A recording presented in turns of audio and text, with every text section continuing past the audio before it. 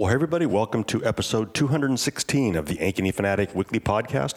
As always, is brought to you by our good friends at Coldwell Banker Mid-America. Coldwell Banker is rooted in the legacy of our founder, renowned businessman and philanthropist, Marvin Pomeranz. We continue to tell his story through our love of people, homes, and the communities we serve. Our integrity guides our focus to empower people to make the best real estate decisions possible. We pair local ownership and knowledge with the power of an international brand and the most advanced technology to elevate the customer experience and expectations. Our network of resources allows us to be the #1 Coldwell Banker franchise affiliate in Iowa, guiding you home for over 30 years. All right, well, my guest tonight for the third straight week is the head coach of the Ankeny Centennial Boys basketball team. Unfortunately, the Jaguars season ended earlier today with a 55-37 loss to third-ranked Waukee Northwest in the Class 4A quarterfinals at Wells Fargo Arena. His team finished the season with a 16-8 record. He is Bob Fontana. Bob, I know you've had a long day. Thanks for joining me. I appreciate it. You're welcome, Dan. Well, they say that history sometimes repeats itself, and I think I know somebody who can kind of relate to how you felt after the game today. I was thinking about the 2007 Ankeny team that made it to the state tournament under former coach John Peterson, and it's kind of crazy how many similarities there were between that squad and your Centennial team today. And I know you were at that tournament with your Kennedy squad. Do you remember who they played and what happened there?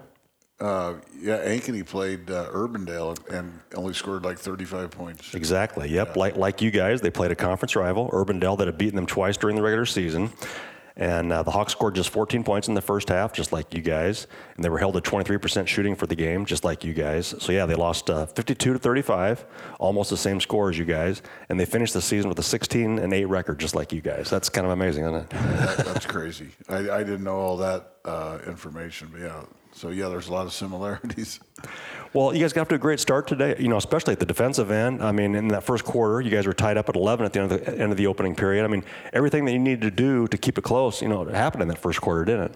Yeah, our defensive game plan was spot on, and it was sound, and our kids did a good job of executing that. And then, you go early in the second quarter, and, you're feeling good about where we're at that point in the game. And they even looked a little bit rattled early on what we were doing defensively. But, as we've already talked about it, I think when Luke Winkle got his third foul and there's 5 minutes to go in the half, and, we don't score the rest of the half, and we have 11 possessions left in the half, and we turn it over 9 times, You go through the whole season there, Dan, and Luke had not been in foul trouble, and we only averaged 8.5 turnovers during the season, so that was a little uncharacteristic for us. So, you get down by 9.5, and I still felt like we were okay. We just had to get some things corrected, but obviously we didn't make shots in the second half. Well, yeah, we'll talk about the second half here in a minute. But, yeah, in that first half, you guys held Price Sanford scoreless until midway through the second quarter. But then he finally drove down the lane for a basket, and that kind of ignited the huge run by the Wolves. And he's one of those guys that he's just so good, you can only keep him down for so long, can't you? Yeah, you can. I rotated Nick Vasky on him, and Nick had the assignment most of the time. But then, I had Shuddy go on him when Nick didn't go. And then I had Pratt ready to go too, but when Winkle's out of the lineup, then I've got to tweak our matchups a little bit and go to what I call our second and third assignments, which you don't always want to do, but we had to do it, and so I never did get that third guy on Sanford like I wanted to. Well, Sanford went on to finish with 24 points and 9 rebounds. He nearly matched his totals of 28 points and 11 rebounds from the first 2 games that you guys played against them.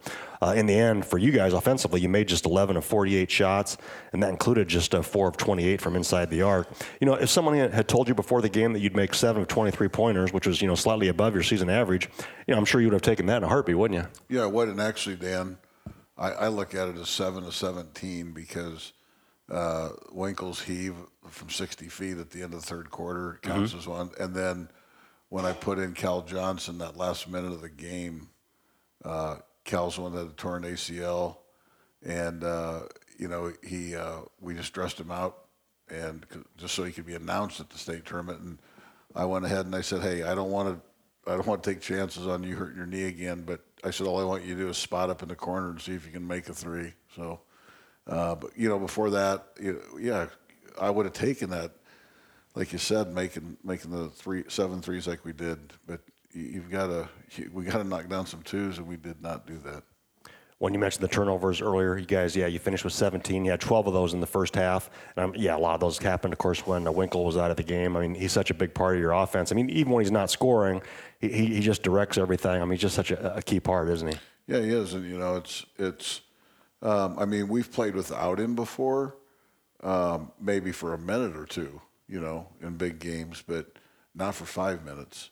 And, we had some bad passes. We had some fumbles.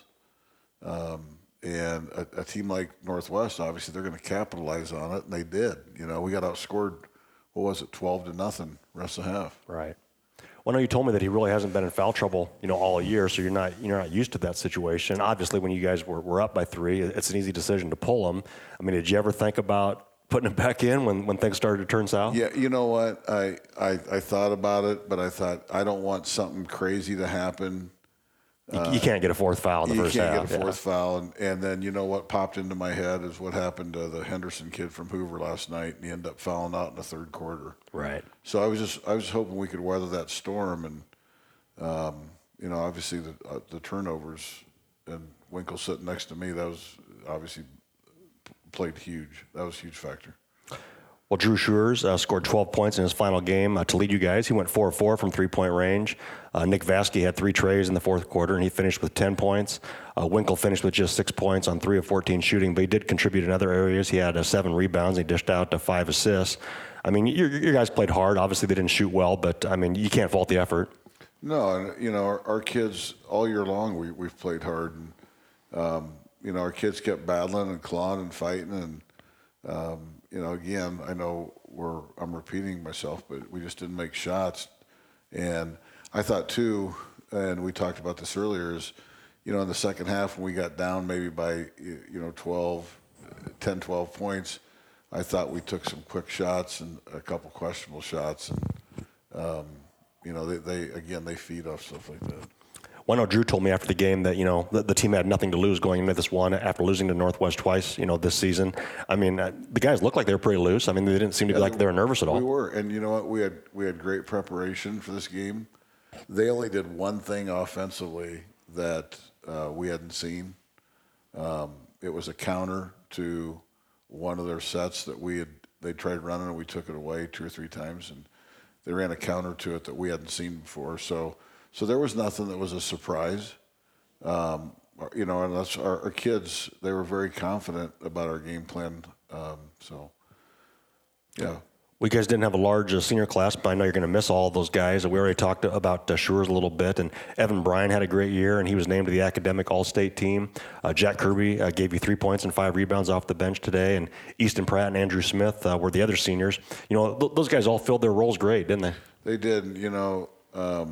I told the kids after the game, I said that the thing that one of the things I'm going to remember about this team is the seniors might not have been the most talented class, but boy, did they do a great job of not only leading, but also accepting the underclassmen and, basically saying, hey, we need you, you need us, and together we can get this done. And I just thought our culture was really, really good. And, I've had other coaches around the state, we talk and they say about drama, and they ask me, what kind of drama are you dealing with? And I said, honestly, we had no drama the entire year, none. And that makes it so enjoyable to coach. And these kids, they work so hard, they bought in, they were very coachable, and they liked each other. And, it was, we lost 8 games, but even when we lost a game, we came back the next day, and if you would have walked in our gym, you wouldn't have known if we won or lost the night before, because that mentality was the same all the time. Well, nobody took a bigger leap this year than Luke Winkle. He went from averaging 7 points a game as a sophomore to nearly 17 this year, and I'm guessing he's going to earn some All-State honors in the next week. I haven't asked him much yet about how his recruiting is going, but I'm guessing he's getting a lot of attention from college coaches. Have you heard from a lot of them? Are they looking at him? Well, yeah, there's, Luke and I sat down, and I told him, I said, we'll talk more here in another week or two, because, when these colleges are wrapping up their seasons. But right now, he's right now he's getting a lot of Division II interest. So, but I know his aspirations are to go a little bit higher. So, but again, him and I have had some great conversations. He wants to go somewhere that's a right fit, and he also wants to go somewhere where he wants to obviously play, not sit the first few years. Well, I know he's not the biggest, most physical kid, but just the way he runs a team and the way he can get in the paint and score against anybody, I mean, I would think he could play at a pretty high level. I know Ben Jacobson was at your game a week ago. I don't know who he was looking at, but I would think a place like a UNI might be a good fit for him. But yeah, we'll find out. That's what we're hoping for, and so I say he's fearless, which you want in all your players, but he's not afraid of any challenge. I know that. Well, you probably didn't get a chance to watch, very many of the quarterfinal games today, but I know you know how they turned out. What is your reaction to some of the results today? I know you didn't expect Kennedy to get beat, did you? No, I didn't expect him to get beat, but you wonder. I know the Mississippi Valley is not as deep as it used to be, and so they were really only tested 3 times this year against Cedar Falls, Iowa City, Weston Valley. So now all of a sudden they're getting taken down to the wire, and they might have had some possessions that were questionable shots, or and PV did a good job once they got that 4-point, 6-point lead. They did a great job of running their stuff. I thought PV did a great job of handling Kennedy's pressure, and then also just playing simple fundamental basketball. Yeah, I just saw part of the game, and they're not a deep team, but boy, yeah, they're fundamental. They made all the right passes. They just were real solid, I thought. Yeah, here's the deal, and I went through this before, whether it was at Kennedy or in 2020 with Centennials. When you have those media timeouts and they're a minute and a half, and the quarter breaks are now 2 minutes, you'll see a lot of coaches. They might only go 6-7 deep. I know we played 8 guys today, and we normally play 8 guys, but part of that was because Winkle got in foul trouble. But when you have those extra timeouts and those extra breathers like that, I think you can get by with playing less guys. Well, none of the 4 remaining teams are very deep, and having to play 3 games in 3 days for the 2 teams that do get to the finals, do you think that's going to be much of a factor, or do you think those long timeouts are going to help them? I think that the timeouts and the extra minutes on the quarter break, that will help them, but also too, and I didn't see the entire Ames-Waukee game, but it looked like to me that Waukee was able to, rest some guys for a few minutes in that second half. Because they're up, was it 32-13 at halftime? Yeah, something like that. Yeah. So, I think that, you got to worry about that load management in 3 days in a row and all that stuff. But also, too, I think when the adrenaline takes over, that'll help a lot, too. Yeah, I'm not sure what happened in that Waukee game. I watched the first quarter online. They were up by 1 at the quarter. I went and took a shower to get ready to come down to your game. I turned it back on, and they were up by 20. So Yeah, they exploded. I saw the first half, and then we went in the locker room, or I did anyway, and I didn't see in the second half. But in the locker room, they have a TV in there, so I just saw bits and pieces. So they were clicking on all cylinders, it looked like. Well, now we get a semifinal matchup between the 2 Waukee schools, and with Kennedy being out, I think a lot of people probably think maybe this will be the de facto championship game. How do you see that matchup? They split during the regular season. Who do you give the edge to? That's a great question. I think honestly, I think the 3 factors. Staying out of foul trouble. I think the team that wins the rebounding, and the team that can have, your 3rd, 4th, 5th scorers step up and, contribute. Because I think Omaha's going to get his.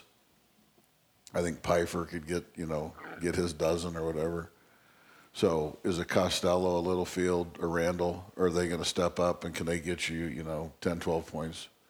On the other side of the coin, I think, Sanford's going to get his. I think Kelderman, will get his. Or maybe not, 17, 18 a game, but him distributing like he does, is worth a lot of points, obviously. But I think they've got to have, a Manning, a Tigas, a the coast, step up and knock down some shots.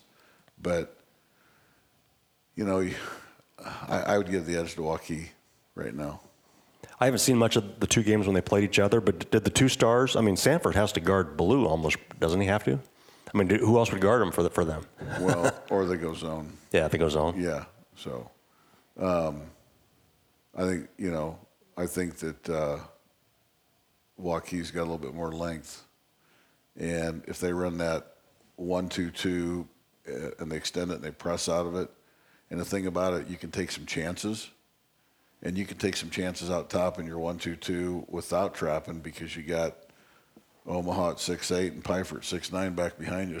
And if the ball goes to a wing or a corner and one of them's out there, the other one's still on the backside block. So you got rim protectors there too. So it'll be an interesting game. I'm sure, you know, hopefully this weather stays away, but I'm sure the state is really looking forward to having that whole bottom bowl probably completely packed. There was a great crowd there today for the quarterfinals. Oh, yeah. So, you know, on the other side, on paper, people probably say Valley, but the way that Pleasant Valley played today, I think that could be a dogfight. Yeah, I agree with that. One other note on that Waukee game, and I agree with you, I would give a little bit of the edge to Waukee. I noticed in the stats today that Cade Littlefield took one shot. He hit a three-pointer. I'm amazed at how he's kind of adapted his role now that Omaha's there, because last year, you know, he was a great shooter. I don't know what he averaged, but it's like he's really accepted the fact that he's not going to get as many shots, and that's been a key to their success, I think. Well, yeah, and you know, the first time we played him out there this year, Omaha, I believe, had 20 points. All right, and Cooper Randall, we did a good job on. He didn't score, and I think Pfeiffer had 2. We did a good job on him, but Costello had 16, and Littlefield hit 5 threes against us, had 15. So obviously those two guys are very capable. So what do you think Valley will prevail then tomorrow? I mean, you said that you think it could be a good game, but here's the deal: is okay. Valley got, you know, they got a game under their belt today. They got all those sophomores. You don't know how they're going to react like in that environment. And obviously, you know, they got that game under their belt today. But those kids from PV, they hadn't been there before either. So, you know, I think it's going to come down to, you know, who's making shots. Valley's got a little bit of a size advantage, more length. Valley's probably more athletic. So, and then I think also, too, it comes down to who plays smarter, too. Well, Valley, of course, has a win over Northwest, and I know they've played Waukee tough. If they can get into the final, I mean, I'm sure you would give them a puncher's chance to beat either of the Waukee schools, wouldn't you? I think that Valley would have a better chance against Northwest than they would against Waukee. Mm-hmm. Just because of the matchups? Or? Yeah, yes. Well, it should be a lot of fun. I'm looking forward to it. I'll probably get a chance to watch some of that. And the other thing, too, like I said, I think the state's going to love tomorrow because you got that 2 o'clock game with North Polk and Bondurant, and there's going to be a good crowd there, too. Oh, yeah. So. Well, of course, that Waukee team from a couple years ago, you know, they had Tucker DeVries and Peyton Sanford, and we've seen what those guys have done at the collegiate level. You know, Tucker led Drake to the Missouri Valley title. He was the MVP of the conference. So they're going to the NCAA tournament. Peyton Sanford was the 6th man of the year in the Big Ten. So they're off to a great start in their college careers. How do you see Omaha and Price adapting their games to the next level? Do you think those guys are going to be instant contributors next year? You know what? I do. You know, here's the thing you have to take into consideration, too, is not only what can they do and what role are they going to fill, but then or is Iowa and Iowa State, are they going to be bringing in transfers? Are they going into the portal and grabbing people? You know, so I think they have the capability and the ability to contribute. But who else they bringing in? I think that the class that TJ's bringing in is a pretty solid class. Oh, yeah. So then you got to look at, okay, who's going to play, who's going to get redshirted, you know, so. And who on the current team is still going to be there or who's leaving. But, I mean, Omaha, right now, his body's definitely ready to play. He's got a collegiate body right now. Yeah, it'll be interesting to see how he fits in with that group. I mean, he's more of a wing guy. He's not really a post player, Right. so they're not going to put him down the post, I wouldn't think. But he likes to handle the ball, and I don't. When you got a guy like Lipsy that can handle the ball the way he does, I mean, you probably don't want Omaha like bringing the ball up the court all the time. No, I don't see that happening. But yeah, it'll be interesting just to see how they all fit those pieces together. Well, and again, these kids we're talking about, that shows you what our league is like. I've talked to some of these college coaches over the last year or two, and they'll say that our league is like a small college basketball league. And there's a lot of good players in our league. Yeah, I don't know if it's ever been better. I mean, I know. It's like I said, it's a fan's delight and a coach's nightmare. well, Bob, another thing I want to ask you about tonight before I let you go is the other day you had a chance to go over and visit a couple of Ankeny legends, and we posted on our website the notes that you sent to me about your conversation with Barney Alleman and Keith Hildreth, and we got a lot of positive reaction, and I think people really enjoyed that. I don't know how long you were over there, but you must have really enjoyed that visit, huh? I'll tell you what, it was going on 2 hours, and Barney's daughter, Terry, her and I were classmates years ago, and she was there, and I thought, I wonder if she's thinking, one of these guys going to stop talking. But it was interesting, and Keith actually brought some old articles with him, and he had them in big envelopes, and I have 2 really big, thick scrapbooks that my dad left me, and I wish I would have brought those so those guys could look through those, because there are so many great memories. And what a lot of people don't know that live in Ankeny today is how small Ankeny was back then. And it was 1,200 people, and the high school was somewhere between 110 to 120 kids, and there's no classes back then. I've often been told, whether it was by Barney and Keith or my dad, my uncles, or some of their former teammates that I didn't talk to the other day, they thought if there would have been classes back then, they would have won 3 consecutive state titles, because their 4 losses in those 3 years were to all the bigger schools. Right. So, but it was just interesting to hear their stories, and just, and then you've got to, I call it, use your historical imagination. They said it took them a good 3.5 to 4 hours to get to Iowa City because there was no interstate. Right. And then I said, man, I made the comment, I said, God, I bet that wasn't very fun on a bus. And they said, a bus? We didn't take a bus. They said there was like some business guys from the community and a few parents, and we piled in cars, and they took us on a Sunday night or a Monday night. We checked into whatever hotel it was in downtown Iowa City, and they said we were there for the week. Well, I heard some stories about the Fontana boys when I was growing up, because my folks grew up in Roland Story, and back in those days, Roland Story or just Story City was bigger than Ankeny, and my dad talked about coming down to play Ankeny, which was a smaller community at the time, but boy, having to play those Fontana boys was not fun. Well, yeah, and you know what? I asked my dad one time, I said, who are the schools in your conference? And he said Story City, Altoona, Johnston, Madrid, Colfax, Nevada. And he said, and I go, really? And he goes, yeah. And he goes, there was 3 or 4 of those schools that were bigger than us, and it was hard to imagine that. Right. So, and then the superintendent at that time, he after the first year they went to state tournament, he goes, I want to up our competition and I told you this the other day, during the season, and so they started reaching out to bigger schools, but none of the Des Moines schools would play them. And my dad said, Roosevelt was the best Des Moines school back then, and then East. And he said they scrimmaged Roosevelt one year at Christmas time, and he goes, we handled them pretty bad, and that word got spread around. And they're like, don't schedule Ankeny. And so the only ones they played Dowling, and beat them handily a few times. And then and Valley was smaller back then. Another thing I got a kick out of was those guys were telling me about some of the gyms they played in, and the old wooden floor up at Nevlin that's still there today. They said the top of the key and the bottom of the center circle was only about 2 feet apart. And I said, you guys don't have to be in shape then, do you?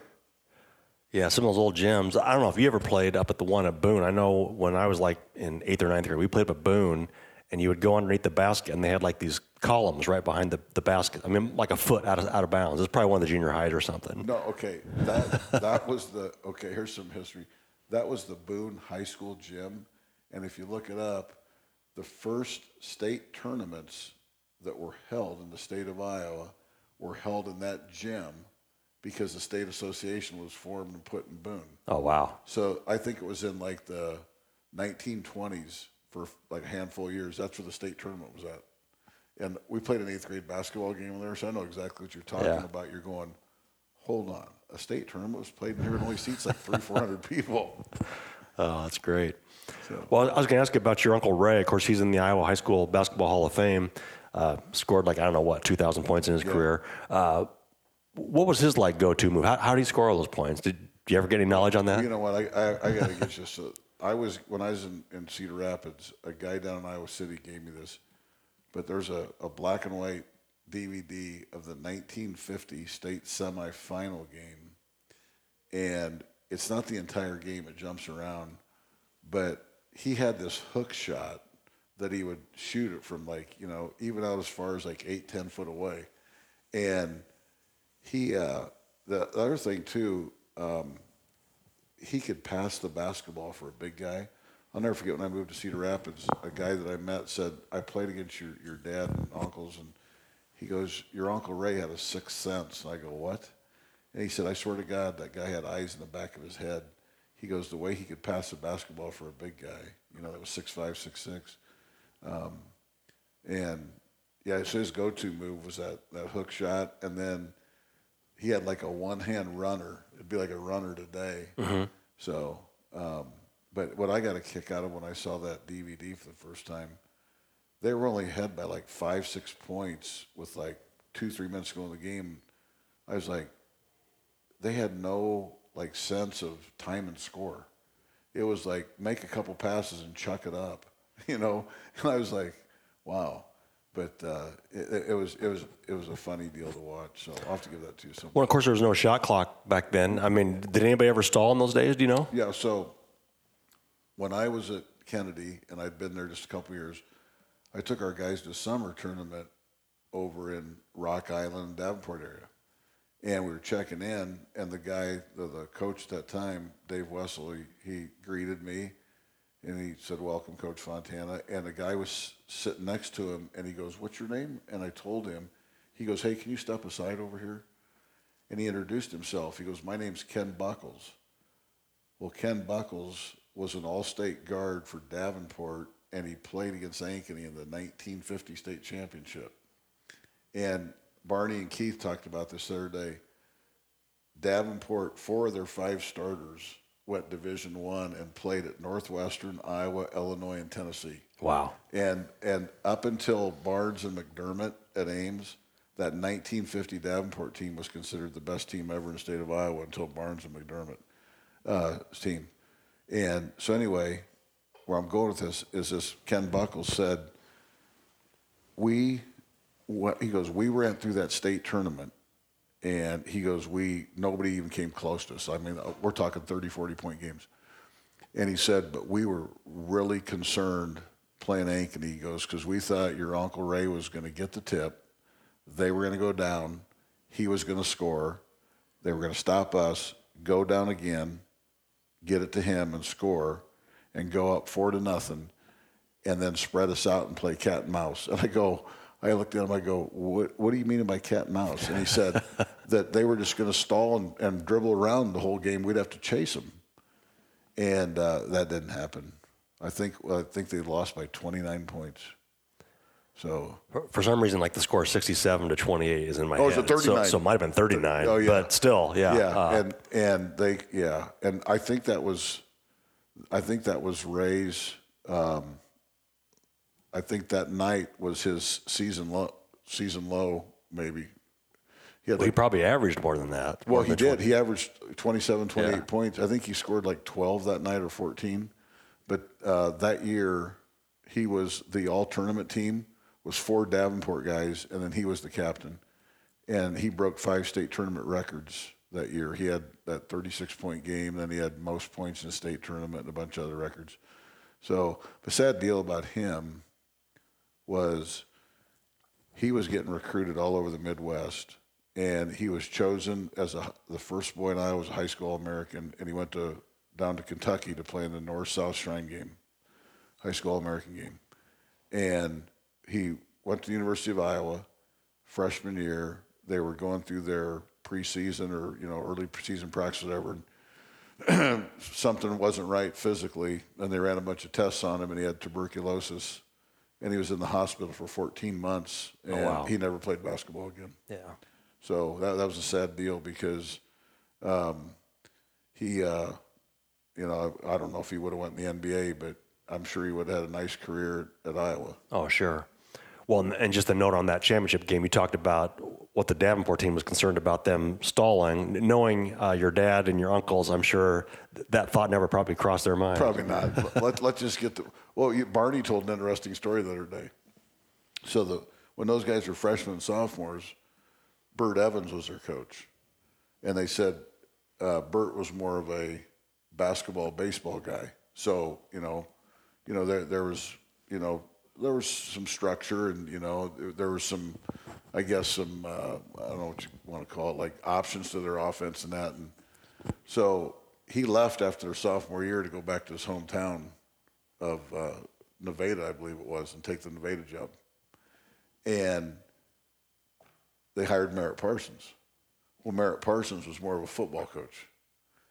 And so he comes in, and I guess Barney says, he'd spent time at, it was called Iowa State Teachers College back then, up there with their staff and the Iowa staff with Bucky O'Connor and that. And he goes, he had this offense that we're going to run.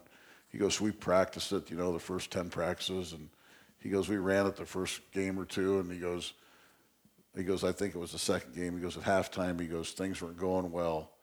And he goes, we're leaving the locker room, and he goes, we all looked at each other and said, let's just play ball like we know how. And he goes, we just ran whatever we want. And he goes, it ended up working. And he said, then the next game, he goes, Parsons told us, hey, you guys run that stuff that you're used to. And he goes, they did. And he goes, it's the rest of the season. Parsons just said, hey, I'm just going to throw the ball out. You guys just go play. Oh, that's funny. Well, hey, you mentioned in your write-up to me the other day that they told you some stories that you couldn't tell. You did tell me one off air, though, that was funny. And I think you could tell that one. It's up to you if you want to tell her. I mean, that was a different time. Okay. And I think the statute of limitations has probably expired on that one. Okay. So I think you can tell that one. So I asked these guys, I said, what'd you guys do during your downtime? I said, you're in Iowa City. So they would go in on – one year the state tournament started on a Tuesday, and then I think 2 other years it started on a Wednesday. So anyway, every team in the state tournament got 1 hour on the Iowa Fieldhouse court on the floor the day before the game started. And so, like I said, they'd go in, and so then you win that first game, you're there, for like a couple more days, and if you win your second game, you're there the whole week. So I said, what'd you guys do in your downtime?